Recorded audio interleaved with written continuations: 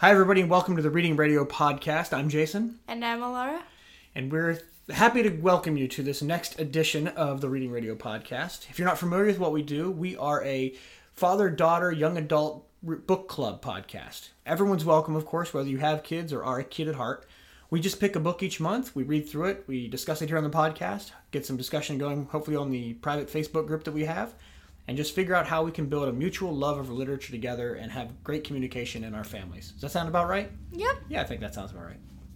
All right, so this month, our book is City of Ember by Jeanine Duprow, as I'm going to guess how to pronounce it because I've never actually heard it pronounced before.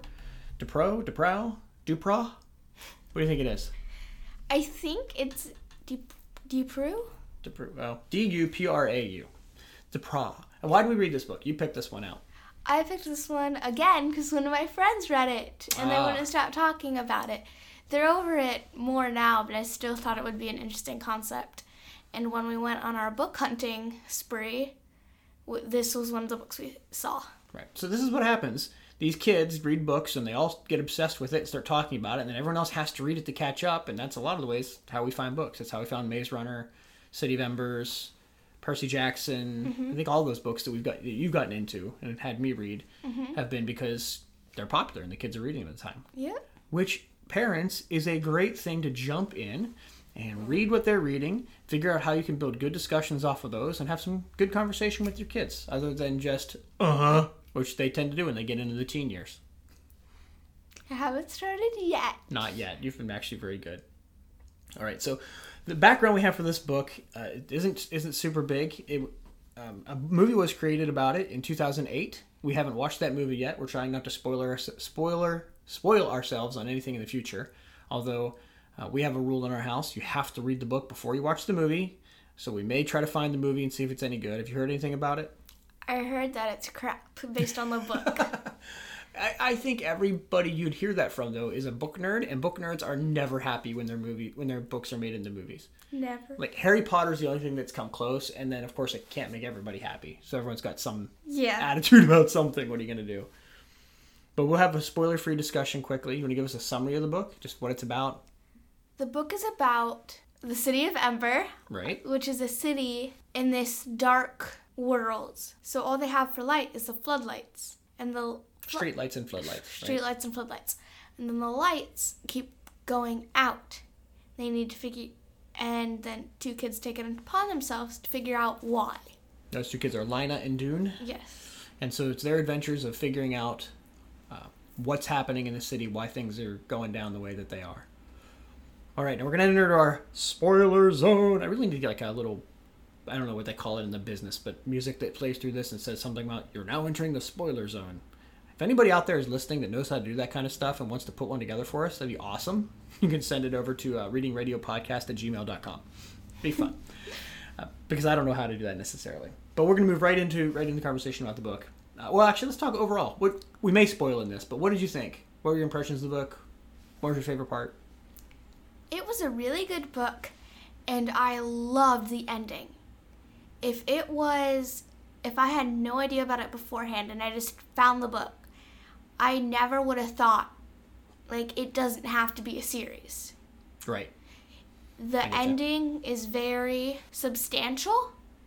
Is that the right word? I don't know. You tell me. You're the one who's trying to communicate. There's nothing that leaves you wondering. I agree. Which is something you did not like in the Maze Runner books. Right. I don't like, especially first books that are definitely written to make you read the rest. I feel like a first book in a series should leave you satisfied. That you don't have to move on, but you can if you want to. And I think I agree with you. This did a great job. It closed out well. It didn't have there's some hanging threads, like you don't know what happened to various characters in it, or, we're spoiling anyway. So did the City of Ember actually all come out from underground and figure out what's happening? But that's perfect space for fan fiction. Some series, I know, unlike that. Right, and that's okay. I guess the shorter the story is, the less I care about how much they answer all my questions. Yes. So TV shows that I watched for 6 or 7 years, I want to know everything. You better answer all the questions that anybody ever had so that we can be very satisfied. I put a lot of time into this. This book took me about 4 hours because I listened to the audiobook at double time. I wasn't invested as much as I would be after 7 years of something. And so it's kind of like short stories can't possibly ever answer that whole thing.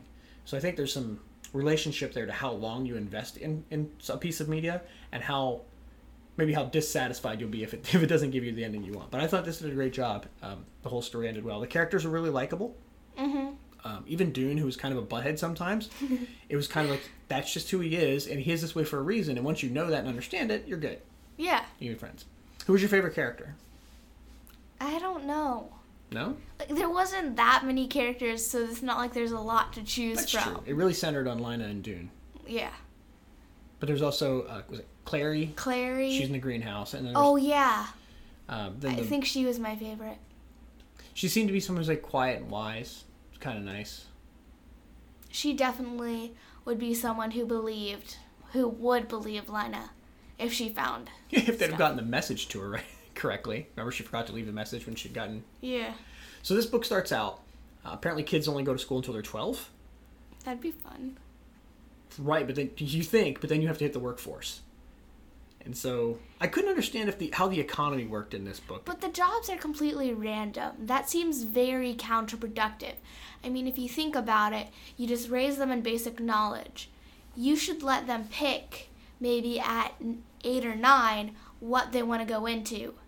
And then if there's too many in that, you put them into their second or third choice. Well, that's the problem. Who's going to pick the crappy jobs? Dune. Sure, there's always that one guy who likes that kind of thing. But there's probably jobs that are worse than, like the trash sorter. Oh, like, who wants to sit there and literally go through everyone's trash? Like, no one's going to pick that job. And since I couldn't figure out, that's the thing, I couldn't figure out how their economy worked because they got paid, but did that money go back to the city? Like, Lina got paid $20 cents for every message she delivered. Yeah. Did she get to keep that money? They obviously went and bought things, so did everyone get paid the same amount? Because the way you get people to be trash sorters is you pay trash sorters more until you have enough of them, and then that's how much you're supposed to pay them. And then people who ever wants to be a messenger, well, the messengers don't get paid for crap, and so you get the fun job, but you don't get the money for it because everybody wants to do it. In theory, yes. in a good supply and demand kind of theory, but they didn't get much into that. I'm just an economic nerd. I like to think about those sorts of things. I like stories and books whose economy makes sense. But what do you think of the jobs that you heard of? What did you picture yourself going into? Because you're at that age. You'd be graduating this year. Yay, congratulations. I think the messenger would be fun. That was one of the top ones. Definitely not the doctor's assistant. I go crazy in emergencies. I can't handle stuff like that. Maybe like the engineer. There's an engineer type job. That would be fun. Right, figuring out how things work, and that'd be fun. I mean, you have to kind of learn everything on the job anyway. It seems like all they were teaching in schools was kind of the history, and like you said, some general education. Taught them the lessons of the city. Now, the city was surrounded by the darkness, the complete darkness. Sorry. The city was surrounded by complete darkness on the outside. They were the only light in the darkness, is what they called themselves in their songs. Mm-hmm. Do you think that like a darkness would really keep people from moving out? Well, in that case, yes, because they had no flashlights. There was no light out there. And they mentioned this multiple times. Who knows what's out there? There could be a giant 1,000,000-foot hole. Yeah, but I'm thinking you build a series of bonfires. I mean, they had a limited supply of stuff, so maybe they couldn't do that. Now that I'm thinking about it, because you wouldn't want to destroy all of your food or all of your supplies or whatever. So we find out, we're going to work backwards, I think. We find out at the end that these people were sent here to repopulate this city because there's something wrong with the Earth. Yeah.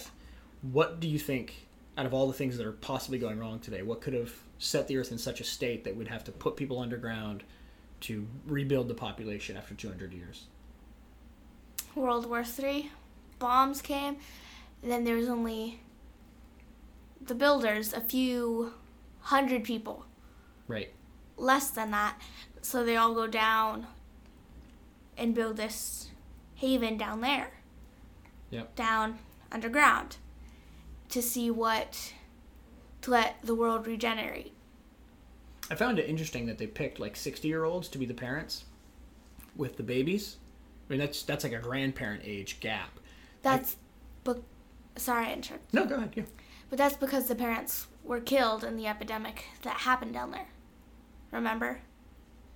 No, when they came on the train, remember they found the diary of one of the original founders? They gave her and her new husband, using air quotes because they didn't know each other until they met, this baby. But they intentionally chose older couples to raise those kids. I think this is why the city of Ember was so immature. It's because they're first of all, they didn't want them to learn about the things from the previous world. They wanted to keep that away from the first generation, we'll call them, the babies. And they gave them to older parents who were going to die sooner. So these kids coming up had to mature faster and kind of create things on their own because they were going to be young with no adult supervision. By the time they're 20, the adults that are getting to their 80s and they're dying off, they're going to start dying off soon. So it's not like they're going to be able to pull from this wisdom for a long period of time. And when you're 20, you think you know everything anyway. So you're not going to be asking for wisdom from these older folks. Does that make sense? Yes. I thought that was intentionally done to help the city feel different because there were so many things that they didn't know. Like they talked a little about the lost vocabulary, like hogwash. No one knows what a hog is because boats. And boats, right? They didn't understand what those things were. These are things that just weren't taught because they weren't around and you never figured it out. I pictured it as nuclear holocaust because I'm a child of the Cold War. A nuclear bomb spreads radiation that's going to pollute the area for 100, 200 years, and so they knew that was coming. They shoved everybody underground where they'd be protected from it and waited. The interesting thing I thought was they always talked about some people getting into the river and being swept down. Did those people die, or did they find their way out earlier? Because they wouldn't have light if that happened. I'm actually going to say they drowned. Right. Because if you think about it, there's no water source. They're not going to learn how to swim. Mm-hmm. And since it's described as like rapids almost, they're most likely not going to be able to make it all the way out. That's probably true. Why do you think they told the lie of the endless darkness? Why do I think they what? Told the lie of the endless darkness. Well, it was endless. It was just a cave, though. There was going to be an end somewhere. Did the builders know that? And what would happen if someone stumbled into it? I think that was all designed to keep people in Ember for the 200 years that it was meant to be. Remember, the latch was supposed to open 200 years later so they could all leave in 200 years. But they thought if people found their way out before that, it would be too soon for whatever had happened to be done. And so they'd come back out and die from maybe, that's why, again, thinking nuclear holocaust, fallout would be there and just they'd all die of radiation poisoning and the human race would die. So I assume they did everything they could to keep them inside that area to protect the human race, to keep them from going out. I definitely hope that's explained more in the sequels, why they were pushed underground. But I don't think it's going to be. Well, I think they'll talk about how, it might jump into like a year later, the city members come out, here's what we're doing now, here's what we found out. Hey, these animal things are kind of tasty. Like they'll discover these things as they go.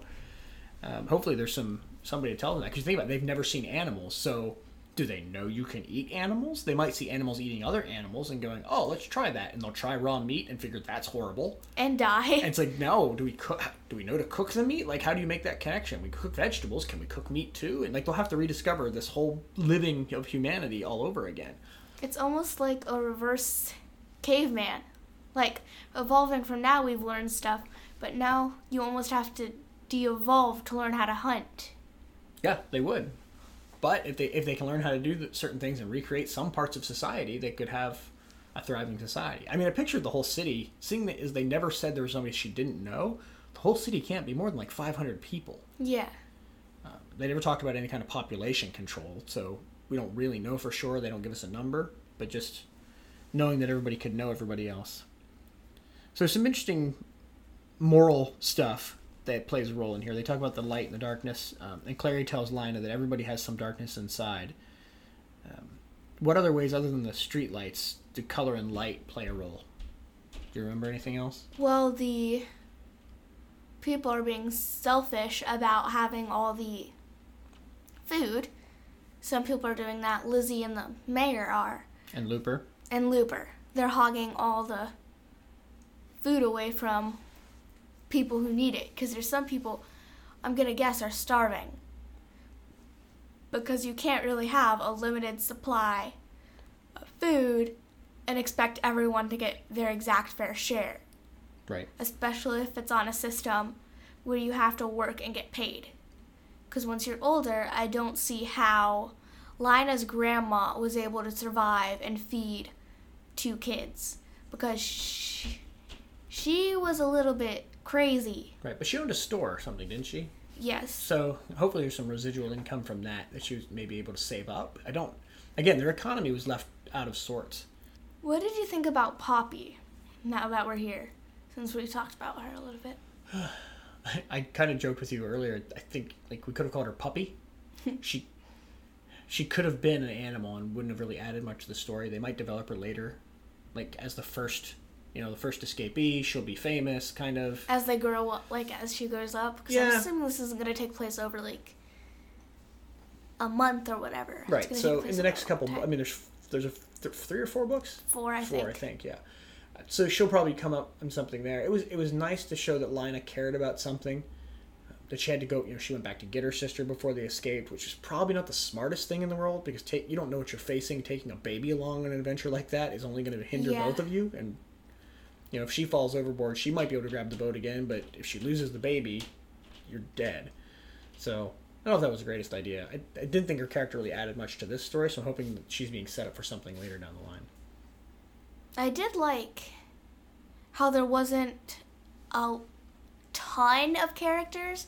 There was mostly them, Lina and Dune, then the side characters there. Right, so there wasn't a whole cast to keep track of. Yes. Wouldn't that help because they were very distinct? I'm not confusing any characters in my mind here of who was who like I am with some other books. Mm-hmm. So if you were in her situation and Lizzie comes to you and says, "Hey, my boyfriend Looper found pineapple. I'll share it with you. Just don't tell anybody that we're taking from the supply closets." What do you think you would do? I don't know. That would be a very tough situation for me. Because I'd want to take the food. Because you really like pineapple? No, because I like trying exotic things, and I never would have tried it before. Yeah. What did you try recently? Escargot. That was really good. Yeah. We went to a fancy steakhouse in West Virginia when we were visiting family. And I know most of you are thinking fancy steakhouse, West Virginia, contradiction. It was really good. And my mom ordered escargot, and I tried it, and it was really good. Yeah, it was. We each tried a little bit. It was delicious. So, because you'd want to try something extraordinary? Yes. Is it fair? No. But what are you going to do? You can't divide one can evenly between 500 or however many people. It wouldn't be worth it by then. But there are ways. Since there was peaches and pineapple, you combine them into you divide up those between everyone as well. A giant fruit salad. All the rare stuff. So I may not get pineapple, but I get corn. So. Gotcha. Yeah, unfortunately, it seems like humankind being what it is, people will always take the advantages they can in a situation of scarcity.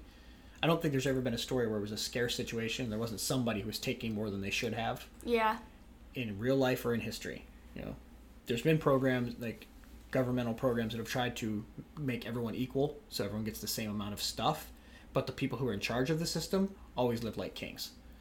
Mm-hmm. And so the fairest way, I think, to do it is some sort of market, like you're talking about. Everyone gets a pick. Everyone gets some sort of choice, or you've got money, we all have jobs, you just decide what you're going to spend money on, but that takes down a massive economic kind of twist and turn. One lesson we keep learning from all these books is don't trust anyone in authority, because as soon as Lizzie tried to go report things to the authorities and follow the right channels, she wasn't smart enough to realize, if I report the mayor, the guy in charge, people will turn on me. I saw that coming a mile away.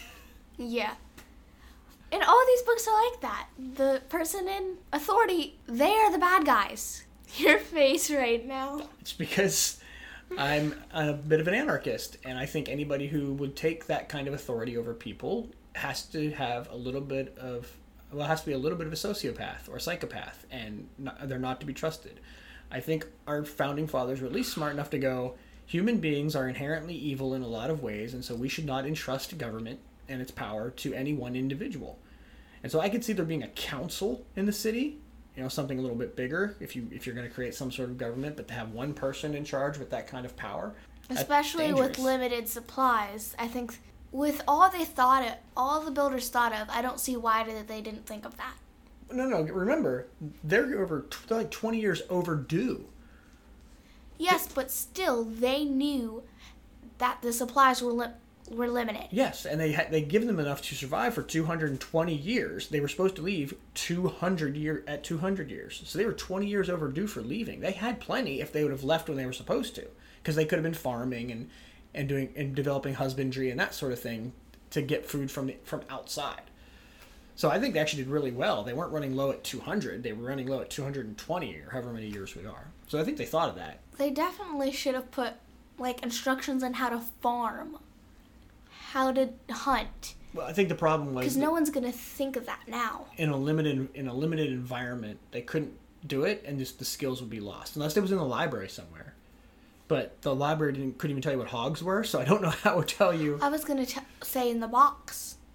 Oh, I see. Some sort of instruction on how to survive out in the world. Yes. Like, this is a river. You can drink from it. This is a fox. This is a bear. Don't mess with it. Like something along those lines. Yeah. So you think overall the City of Ember was a good plan? I mean, if the builders were worried about the survival of humankind, they came up with a plan. It seems to have worked. We'll have to read the next book to find out how successful it was. But overall, do you think it was a good plan? Yes, I think. And it turned out well, too. It was a good plan. Everyone survived, and the human race kept repopulating, so it's not like we died out as a species entirely. So other than including the ingredients, the directions for hunting, what would you have done differently? I think I would have done something to make the box more secure, so it stayed in the mayor's office. Okay. Like maybe opened it up, nailed it down to the desk. Just open this when it opens. Yeah, with maybe something says, will open automatically in 200 years. Or do not open for 200 years or something like that. And then keep it away from a baby. Yeah. Oh, that's true. That would have made everything so much easier. So this is an interesting philosophical question. We understand how corrupt the mayor is. And I think a lot of people probably would have gathered that. I mean, you've got this big fat guy. When the rest of you are starving, something's wrong with that picture. Yes. Why did people follow him anyway? Because I think they lost. They might have thought it was some birth defect or something that made him bigger. Okay. Because they lost the thought process to think, oh, he's bigger than us. Maybe there's something there. If I never would have been around people, and it's not like they saw the mayor all the time. So if everyone's like this, I'm more worried about school and money. I'm not really going to think about how big the mayor is. Okay. What about you? I think a lot of people get so down in the rut of daily life that they don't step back to think about other things. And a lot of people, unfortunately, just want somebody else to tell them what to do, and that the mayor takes that role. I don't want to think about these things. I just want to do my thing and go home and be fine. I don't want to worry. Let someone else tell me what to do. Because if someone else is telling me what to do, I can relax and concentrate on these other things. No, I'm pretty into politics, but if everybody was as into politics as people who are super into it, none of us would eat. Somebody has to do other jobs to make food and do other things. Yes. So there has to be a division of labor there, and I think people just outsource their brain when it comes to the running of the city. Even today, most people don't understand how government works, and as long as it's not screwing them over, they don't care to think about it because things are okay. Like we were joking the other night, I forget we were watching where they're talking about it was National Treasure, and they were talking about the Declaration of Independence. They were upset over a 3% tax on tea. We pay 50% of our income in taxes at various levels. We don't care because we've got all the TV we want. We're still happy. If we were miserable in paying 50%, things might be different. But because life is good, it doesn't matter how much money we're paying in reality. And people just don't take time to think about it. So the mayor's doing good as long as people are happy. Presidents get kicked out of office when the economy starts to go bad and people start to suffer, whether it was their fault or not. They just want to blame somebody and get a new jockey on the horse and let them go, but they don't want to do it themselves. Yeah. You should stop asking me questions about politics. You answer those, leave me alone. Otherwise, this is going to turn into a whole different podcast. Okay, so we get to the end of the story.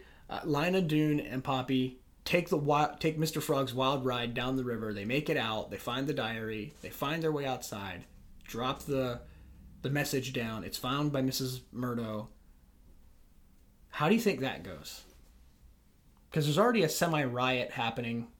And she knows they're gone. She knows they're gone. Let's fan fiction this. She was an older woman. Mm-hmm. So is she going to think this is... She's either going to think this is some child imagination. But it just fell out of the sky. I guess you're right. She might, like... And she saw the light. Like, didn't they had like a lighter or something, or a candle, and she could look up and see it? It looked like a star in the sky. She might take it to someone like Clary. Not someone in authority. Yeah, we don't know if she knew Clary, but someone like that. Someone like a person similar to that. And see what they think.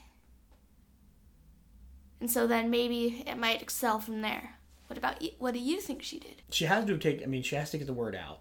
I think there was a group of people ready to revolt, riot. The Believers. Well, the Believers... Is that what you're thinking No, of? the Believers were like a religious group. There also seemed to be people protesting as things were getting worse, saying, we've got to do something about this. Yeah. What are you doing about this, Mayor? If you go to them and say, hey, this mess... That gets the word out, and then it can't be squelched by the authority.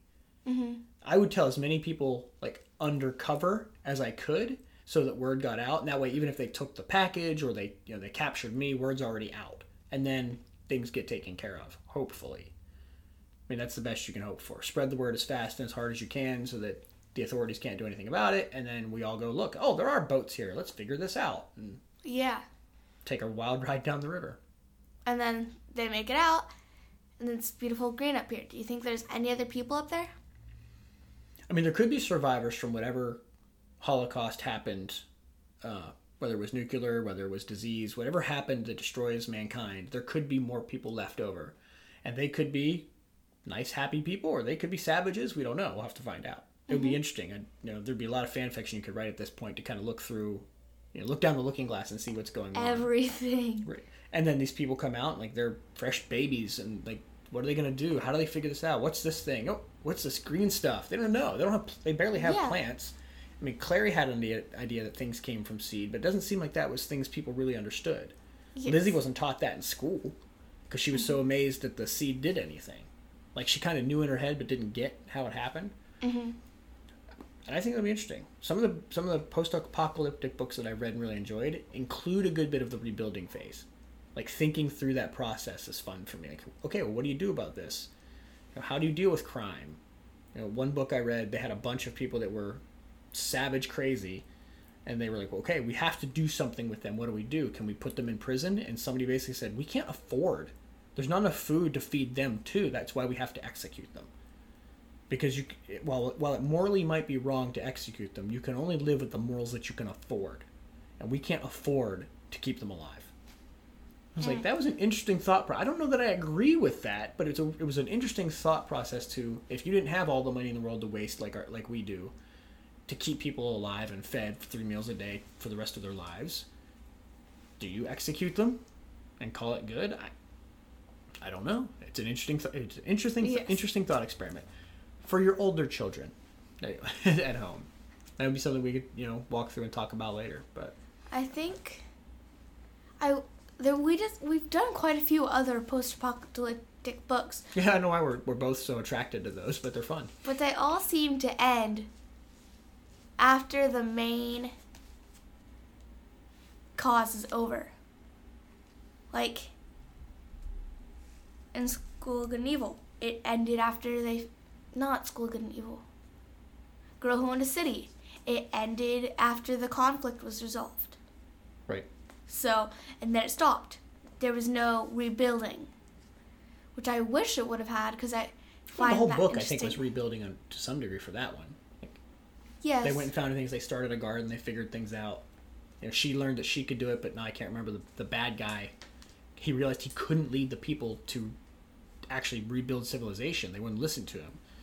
Mm-hmm. But she had ways to make that happen. All right, well, we're coming up on 30 minutes. That's actually a pretty long episode without thinking a whole lot about it. But we didn't talk about readability, like what age group is this book appropriate for, and our general scores on the book. So you want to go ahead and give me your thoughts on that after you're done yawning? Readability. I think it would be an older kid, more older. Why is that? Well, there's a lot. Nothing graphic, no language. No. It's just kind of the concepts of being... Yes, the themes is why I say it would be older. Okay. Like, they're rebelling against authority. There was a show I used to watch where there was a kid like that, and I started acting like that. So that's why I'd kind of say it's a little bit older. Okay. Maybe 8 or 9? 8 or 9? What do you think? I'm probably going to say 10. Just because more about the book itself. It's not the context or anything, but the words. Understanding some more abstract concepts that they're trying to make, like of lost vocabulary and things like that. A younger kid might be able to read it if they're particularly skilled, but they might find it a little bit confusing. I'm not sure. Well, okay, our score is 1 to 5. Halves are allowed. 1 being, why did they ever print this book? We should burn all the copies. 5 being, we should force everybody in the world to read this book. It's amazing. What do you give this? What do you give City of Ember? I'd say 3.5. 3.5? It was okay for the first book in the series. I definitely do want to read the next. But it just wasn't the greatest book I've ever read. Yeah. I'd do 3.5 as well. I think it's our popular... Copycat? I a little bit. You're my idol. Yay. It feels like this is I can't decide if we're too hard on books or what. Maybe you guys who are listening can give us some insight on what you think about our scoring. I feel like we end on 3 and 3.5 all the time. 4. Have we gotten to a 4 at all? I've done 4. Okay. 4.5. I don't think we've had a 5 though. No. Or a 2. Yeah. Okay. Trying to think if I might have gone down to a 2 on something. Anyway, but I'd say 3.5. Same as what you said for a first book or even a standalone. If you don't read the rest of the series, I think the book ends satisfactorily. You could read it, be happy, move along, or if you're interested in finding out what else happens, pick up the rest of the books. Mm-hmm. The characters were good. Interesting enough, the action kept moving, that I was never bored and praying that it moved on. So that, I think, covers everything we want to talk about. I do like books with more character development, and I know in a first book that's harder. That's another reason I did it a little bit lower. All right, well, thanks everybody for listening. We greatly appreciate it. Go ahead and like and subscribe on whatever podcast listener or viewer you use, whether it's iTunes or something else. Do us a favor and spread the word. Share this podcast with your friends. Tell them if they read the book, they got to check out the podcast, or check out the podcast and then go ahead and read the book. We did Penderwicks last month, and for the month of December, we're going to go ahead and hit a classic, which is something our family reads kind of every December. It's one of our Christmas traditions. We're going to do The Lion, the Witch, and the Wardrobe. By C.S. Lewis. By C.S. Lewis. The man. Oh, we didn't have a C.S. Lewis quote this episode. Oh, wow, that breaks our streak. Now I'm a little sad. I guess mentioning the book is close enough, we'll call it. C.S. Lewis is one of our favorite authors in our family. We just love to hear what your insight is. We know a lot of our homeschoolers that are in our private Facebook group, but anybody else who wants to join, go ahead and head over to reading-radio.com. You can find the link to our private Facebook group there. It'll pop up and just ask you if you want to join. You just have to go and tell us what your favorite book is before you join. That way I know you're not a robot. Because you can answer the question. And we'd love to hear more about what we can do. One of the suggestions from our listeners was to add more people to the podcast, and we did that last month. And if we can ever get Zoe and Heather to read the books with us, we'd add more people. Or if any of you out there are decent at talking, we might be able to get some of our guests, a special guest on the show. So we're trying to get author interviews. So if you know somebody who's writing young adult fiction, send them our way. We'd love to read and review their book, and then maybe interview them on the concepts as well. Anything else we need to cover? Nope. I think that covers everything. All right. Thanks, everybody. Goodbye.